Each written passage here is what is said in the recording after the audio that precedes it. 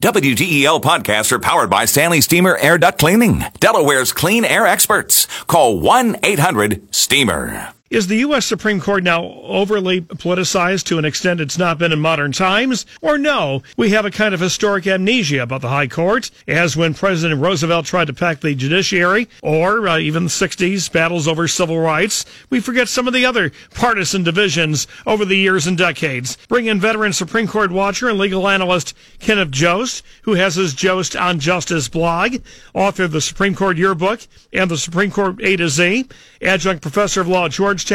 And Kenneth Jost, your thoughts. Do we maybe overemphasize politicization when it's happened before in our history? Well, the Supreme Court has been politicized ever since John Adams, the Federalist president, appointed the Federalist Chief Justice, John Marshall, in 1801.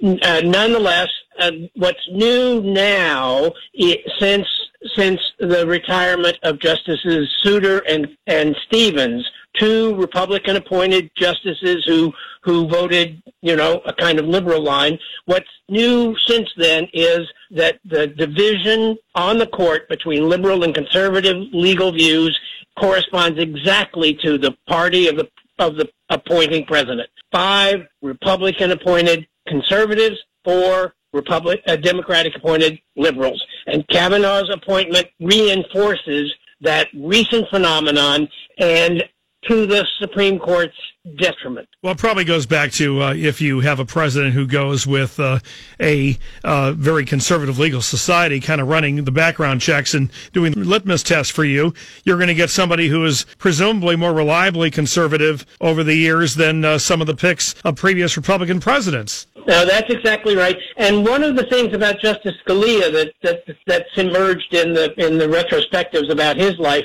was his practice of having at least one liberal law clerk in his chambers, an alternative law clerk. But Justice Kavanaugh's first law clerks, his 4 law clerks, all of them women, all of them come from conservative chambers. So, he's going to have 4 conservative law clerks talking, whispering in his ears before he goes to the bench. Well, let me ask you this. The way that it works in terms of jurisprudence, but also human beings, is there naturally somebody that becomes the swing vote? Or no, not necessarily, that it will be almost always 5-4 in some of these big emotional cases? Well, there is.